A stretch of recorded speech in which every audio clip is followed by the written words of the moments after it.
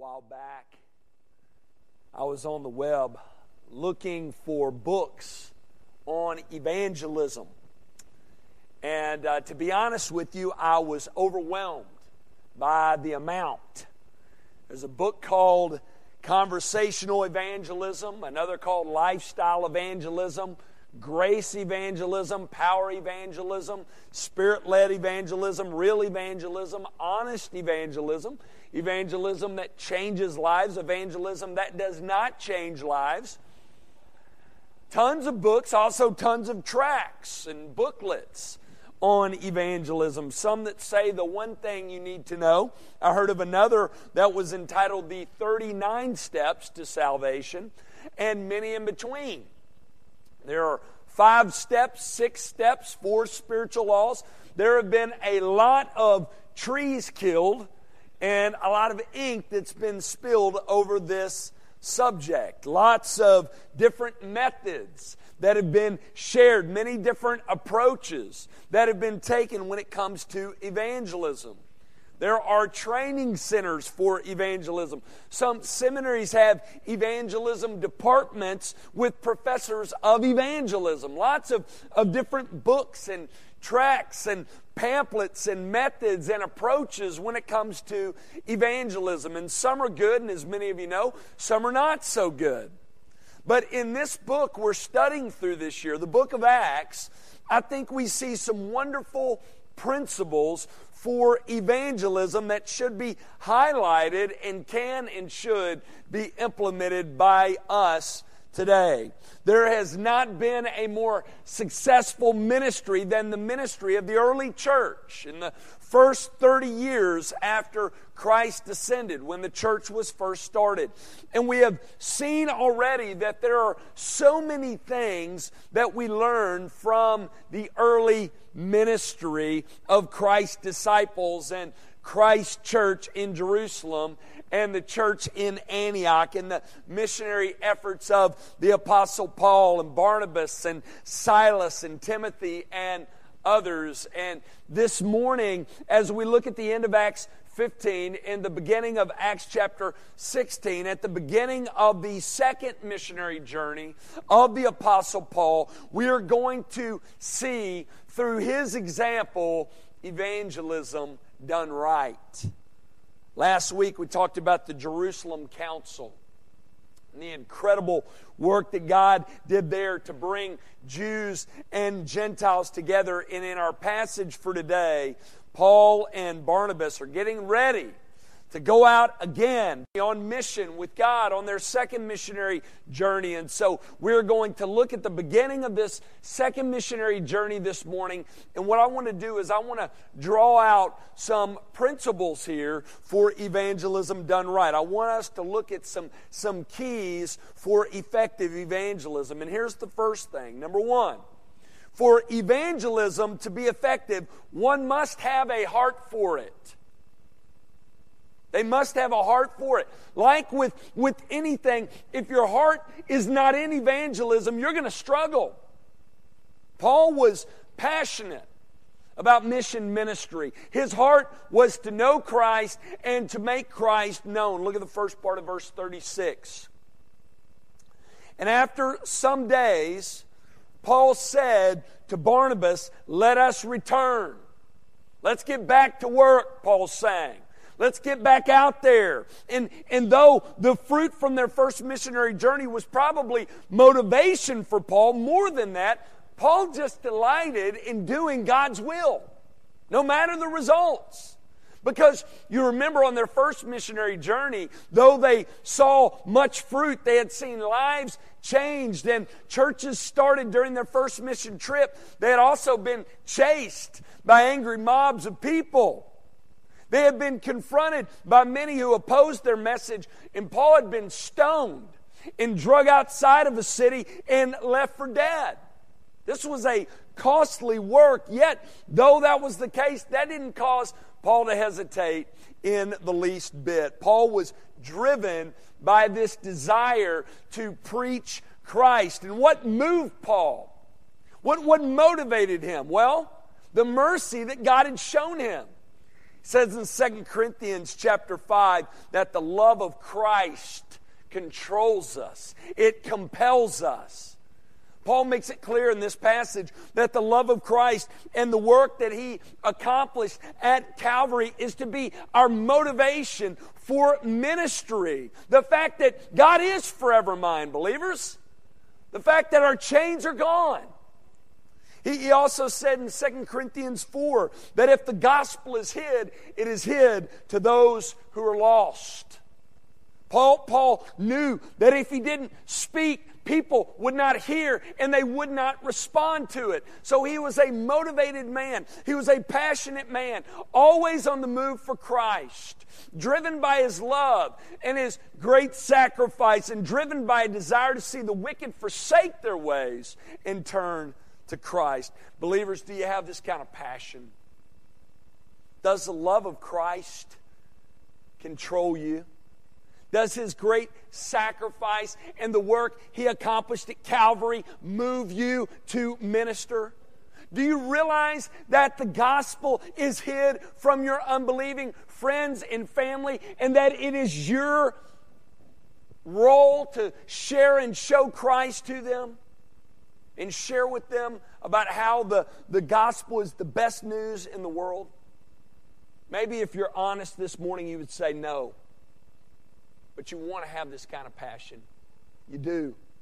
You want to have a heart to make Christ known. You want to have a heart for evangelism. You want to be motivated by Christ's love and His great sacrifice. You want to have a heart for those who don't know Jesus. Listen, a passion like this is a supernatural work that God does in us by His Holy Spirit through His Word.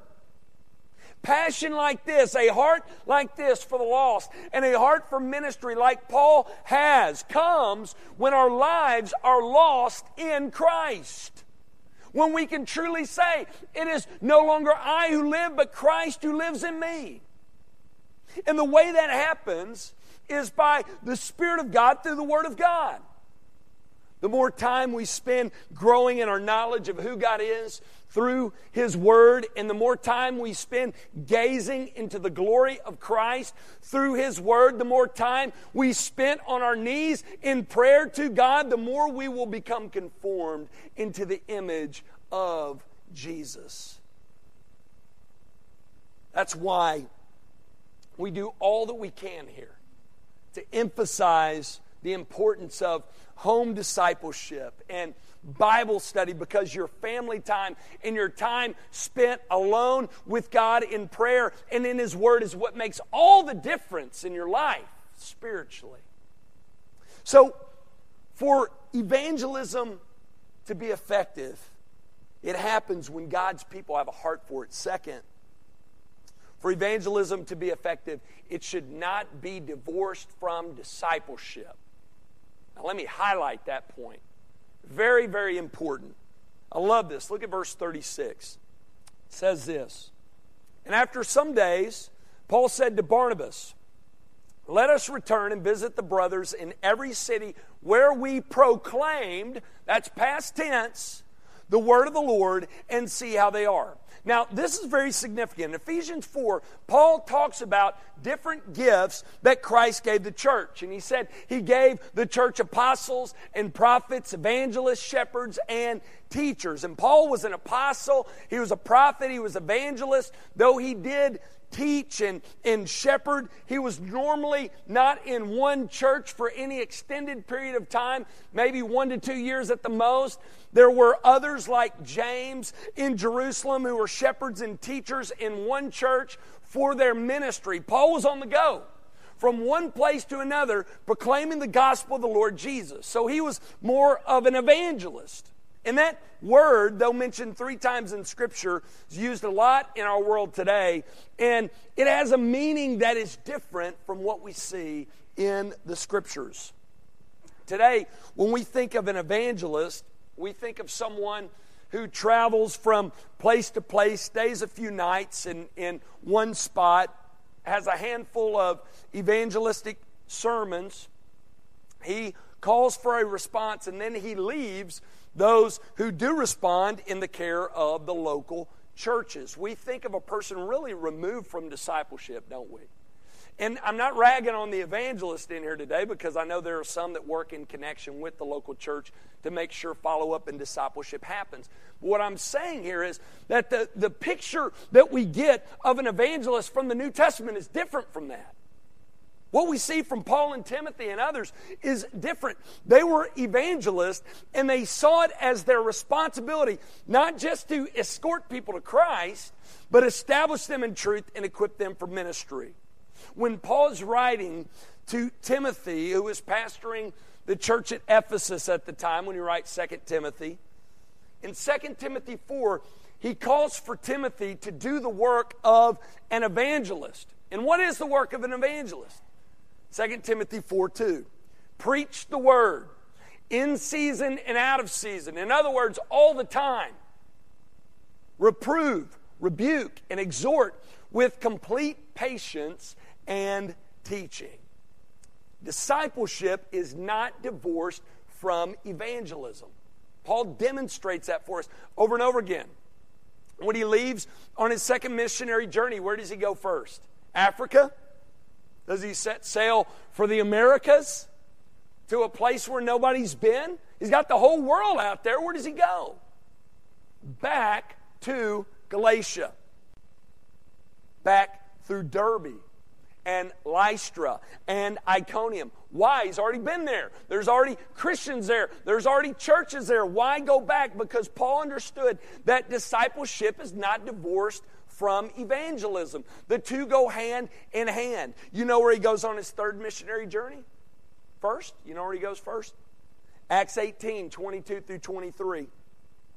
When he had landed at Caesarea, he went up and greeted the church and then went down to Antioch. After spending some time there, he departed and went from one place to the next through the region of Galatia. He goes back again.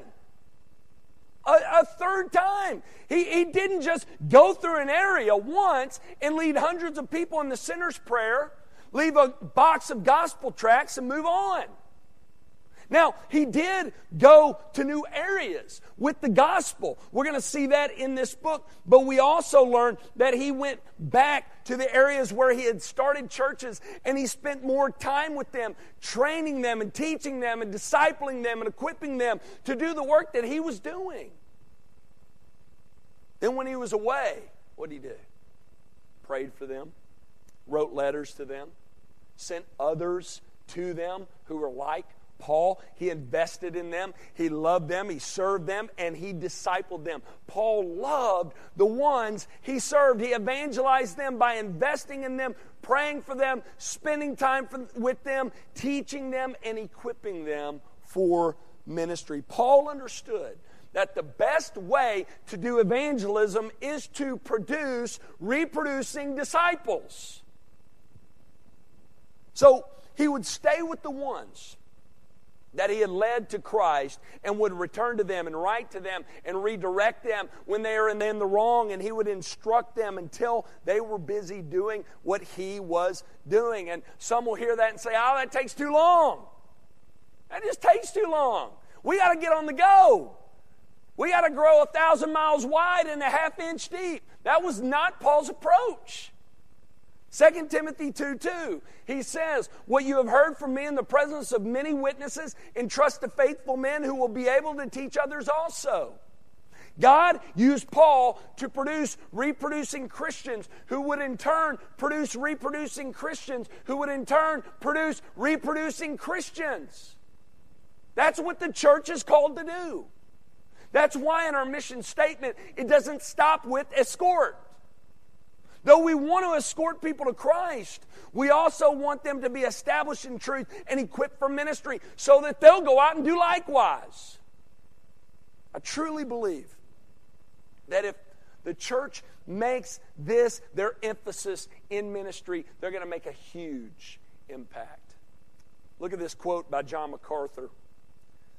He said this, in the long run, the faithful teaching work of a local church will have a greater effect in evangelism than all the evangelistic crusades that come in from the outside. Not discrediting any crusades. God has and is continuing to use them, but it's the reproduction of reproducing believers that advances God's kingdom in ways nothing else can.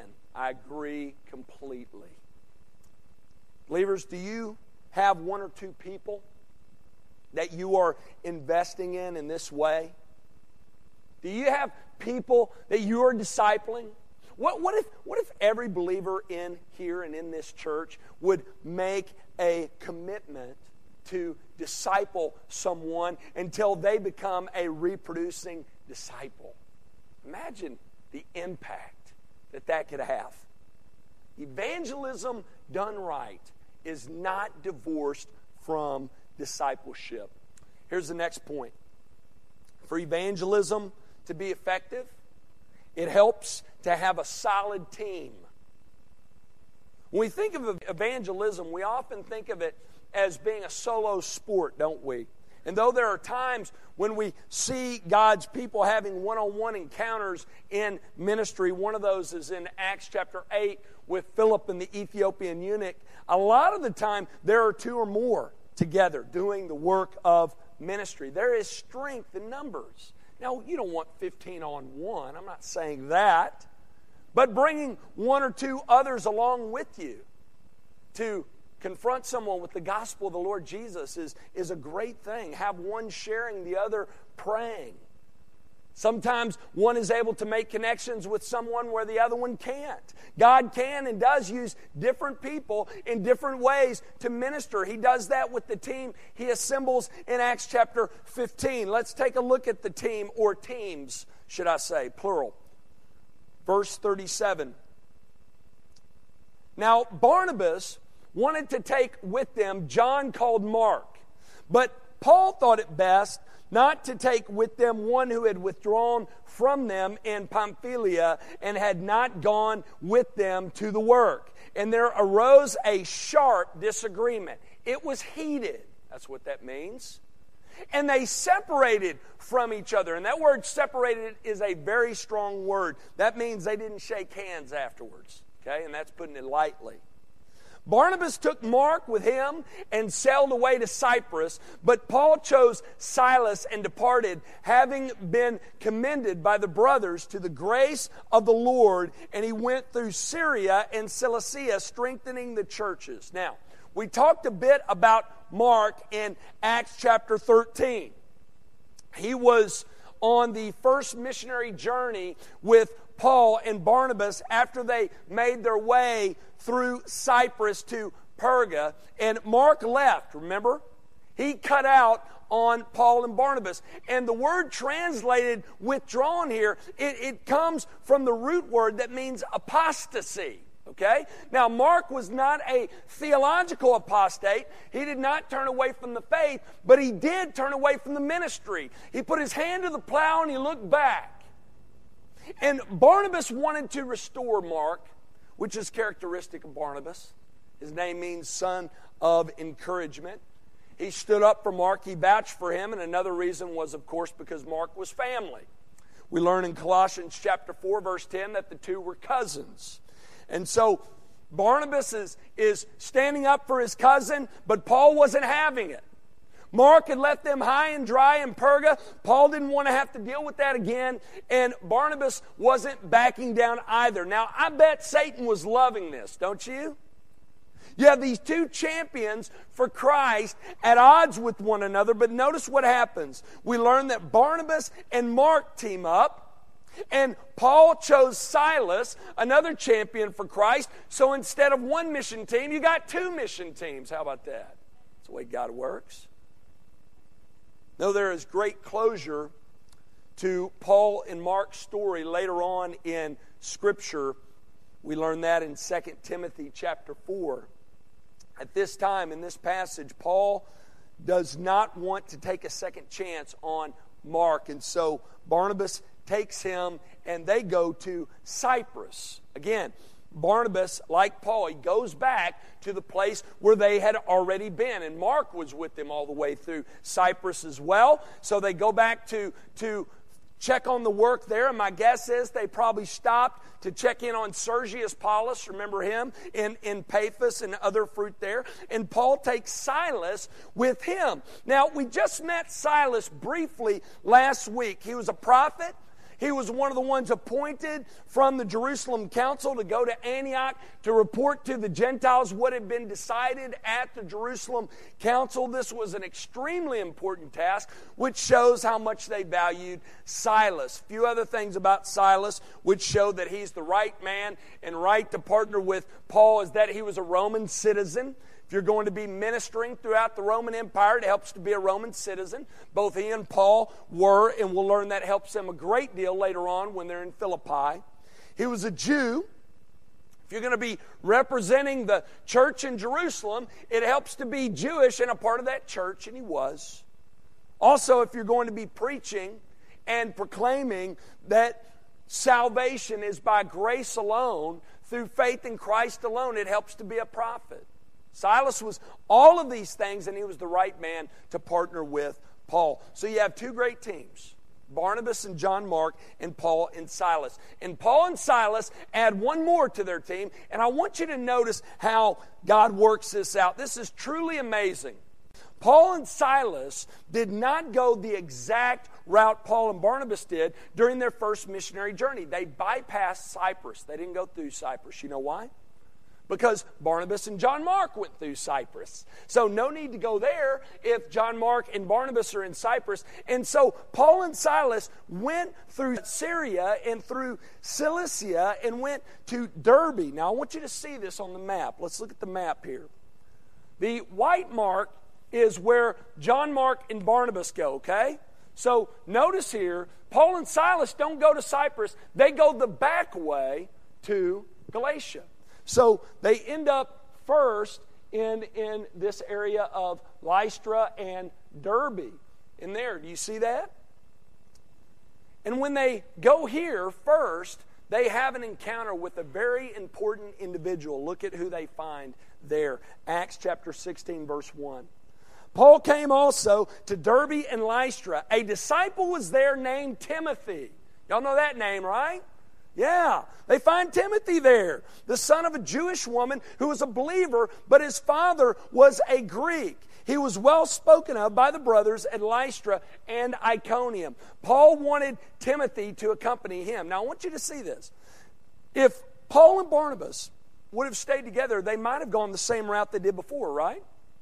That means they wouldn't have got to Lystra and Derbe until the end of their trip through Galatia. So they would have picked Timothy up at the end instead of picking him up at the beginning. See how God works that out?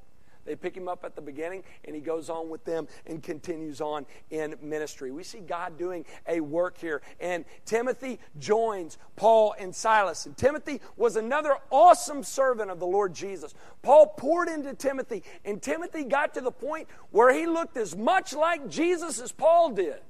So much so that Paul could say, me sending Timothy is the same as me going to you. And this enabled Paul to duplicate his ministry by sending Timothy where he could not go. And even greater fruit came as a result of this. How awesome is that? Believers, again, we need to be pouring our lives into each other in this way. If you're further along spiritually than others, if you're more advanced in the faith, you need to be pouring your life into new believers. And new believers, to grow in godliness, you need to be seeking out more mature believers to look to and to emulate so that our church can move together to become more like Christ, so that we can make an impact in this community and for God's kingdom, for His glory. So Timothy becomes a great servant of the Lord Jesus. It also makes sense that God would choose Timothy to join with Paul and Silas because of his background. He's from the Roman Empire. He's a half Gentile, half Jewish. So he's got one foot in the door with the Gentiles, and they're going to minister to a lot of Gentiles. But he also, there is potential there for him to be able to minister to the Jews as well. All right? Another reason Timothy was a great candidate to minister alongside the Apostle Paul is because he was a man of great integrity. We're told in Acts chapter 16, verse 2. Look at it with me. Timothy was well spoken of by the brothers at Lystra and Iconium, and because of that, Paul wanted Timothy to join him in ministry. So God assembles two great teams here, right? Barnabas and John Mark, and Paul, Silas, and Timothy. So for evangelism to be effective, it helps to have a solid team. Next point. For evangelism to be effective, one should meet people where they are to effectively bring them to Jesus. Notice what Paul does to Timothy. This is very interesting. We're told in verse 3, Paul took Timothy and circumcised him because of the Jews who were in those places where they were going to minister. For they all knew that his father was a Greek. Now, this is very, very interesting on the heels of the Jerusalem Council. Am I right?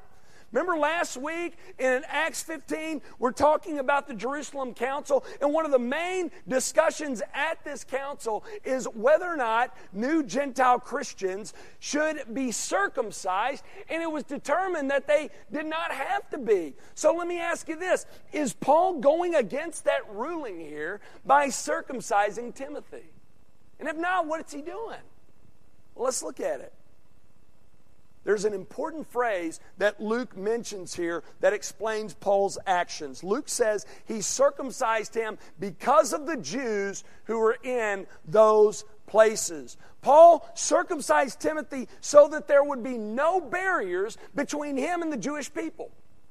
You see, because Timothy was half Jewish, not being circumcised communicated to the Jews that he had rejected his Jewish side and had embraced his pagan Gentile half, and Paul knew that would make it difficult for Timothy to minister to the Jews. So he circumcised Timothy so that Timothy would have no barriers when taking the gospel to the Jews. And Paul says something similar about this in 1 Corinthians 9:20 through 23. You know this passage, right? To the Jews I became a Jew in order to win the Jews. Right? And then he goes on. To the weak I became weak, that I might win the weak. Why, Paul? I have become all things to all people, that by all means I might save some. I do it all for the sake of the gospel, Paul says. And Paul here is teaching Timothy that vital lesson. Now, how does this apply to us? Are we to change things physically about ourselves for the purpose of ministry? Not necessarily. Some have. But that's not the only application to be made here. As we've said before in here, an effective way to minister to people is to meet them where they are, so that you can take them from where they are and effectively lead them to Jesus. And if there are any roadblocks in the way, remove those without compromising yourself morally, of course, but be all things to all people for the sake of the gospel. That's the application to be made here. That's evangelism done well. Next point. For evangelism to be effective, the right message must be shared. That's important, isn't it? Very important. Look at verses 4 through 5. As they went on their way through the cities, they delivered to them for observance the decisions that had been reached by the apostles and elders who were in Jerusalem. So the churches were strengthened in the faith, and they increased in numbers daily. To be effective in evangelism, it's vital that we share the right message. And though they did share the ruling at the Jerusalem Council, they shared the gospel message here. That's how those were added to the church. Notice it says they went through the cities and delivered to them the decisions that had been made, had been reached by the apostles and elders who were in Jerusalem. They traveled through the cities of Galatia and shared with them what had been decided at the Jerusalem Council. And what had been decided? Acts chapter 15, verse 11. That we're saved by grace through faith in Christ alone. Plus nothing, minus nothing. They preach the gospel of the Lord Jesus Christ, that salvation comes by grace alone, through faith in Christ alone. And we're told that the churches in that region, they were strengthened in the faith and they increased in numbers daily. The gospel was central to the apostles' message and ministry. And as a result, lost people came to Jesus and the church was built up and matured spiritually. That's what they did. That's what happened in Galatia. That's what needs to be happening today in our churches. We're not to move beyond the gospel. You've heard me say that before, right? We're to move deeper into our knowledge of the gospel. It's what we all need. Non-believers and believers need the gospel. Non-believers need it to be saved. Believers need it to be all that God has called us to be. So we're to continue to go back to the gospel and back to the gospel and back to the gospel. That's what Paul did when he went back to these areas. He went back to these areas and went back to the gospel. And lost were saved and the churches were built up and matured. One last thing. For evangelism to be effective, this is very, very important. It must be Spirit-led. So we've said many times in this study, the Spirit of God is the true power behind this great work in the book of Acts. He is the one at work in and through His people. And if He is not in it, if He is not behind the work that we do and God's people do in ministry, no fruit will come from it. It doesn't matter if you're a Barnabas or a John Mark or Paul, Silas, and Timothy, or all of them combined, or something better altogether. If the Spirit is not in it, if the Spirit is not guiding and directing and empowering, nothing good will come from it. It's vital that we see our need to be led by and empowered by the Holy Spirit in ministry. Look at verses 6 through 10. And we're going to discuss this in more detail next week, but I want you to see this here.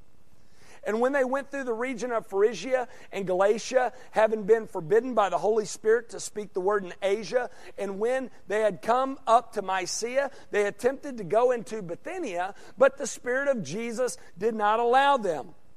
So passing by Mysia, they went down to Troas, and a vision appeared to Paul in the night. A man of Macedonia was standing there, urging him and saying, "Come over to Macedonia and help us." And when Paul had seen the vision, immediately we sought to go on into Macedonia. Notice he mentions we there, so we assume that Luke is joining them here to go to Europe. You see that? Concluding that God had called us, there's Luke referring to himself as well, to preach the gospel to them. All right. There are many places Paul and others wanted to go in ministry, many things that they wanted to do. But there were times when God closed the door on them, and He does that at times, doesn't He? Closes the door. Closes the door on certain things with us. And at times, He opens doors in places we weren't expecting. I can honestly tell you that coming out of seminary, I had no idea I was going to be serving in Fort Smith, Arkansas, and then Jacksonville, Texas. I didn't know I was going to be here, but God opened the door for me in ministry, and there were doors that He will open for you. And it may not be the door you're wanting to go through or the door you're waiting to open, but it's the door you need to go through. But what we learn from Paul here is we're to be faithful where God has us and where God leads us. And to even pursue certain things that interest us, that are good things until that door shuts. We see that here with Paul and others, the others here. And it doesn't matter what your vocation is either. I'm not just talking about full-time ministers here. Listen, wherever God has you, believers, that is where He wants you to minister. Your first calling, your first priority is to be our mission statement, Christ's Great Commission, to escort people to Christ, establish them in truth, and equip them for ministry. You're to be representing Christ and sharing Him and showing Him to people in your homes and in your neighborhoods and in your family, to your friends, to your coworkers, to your classmates.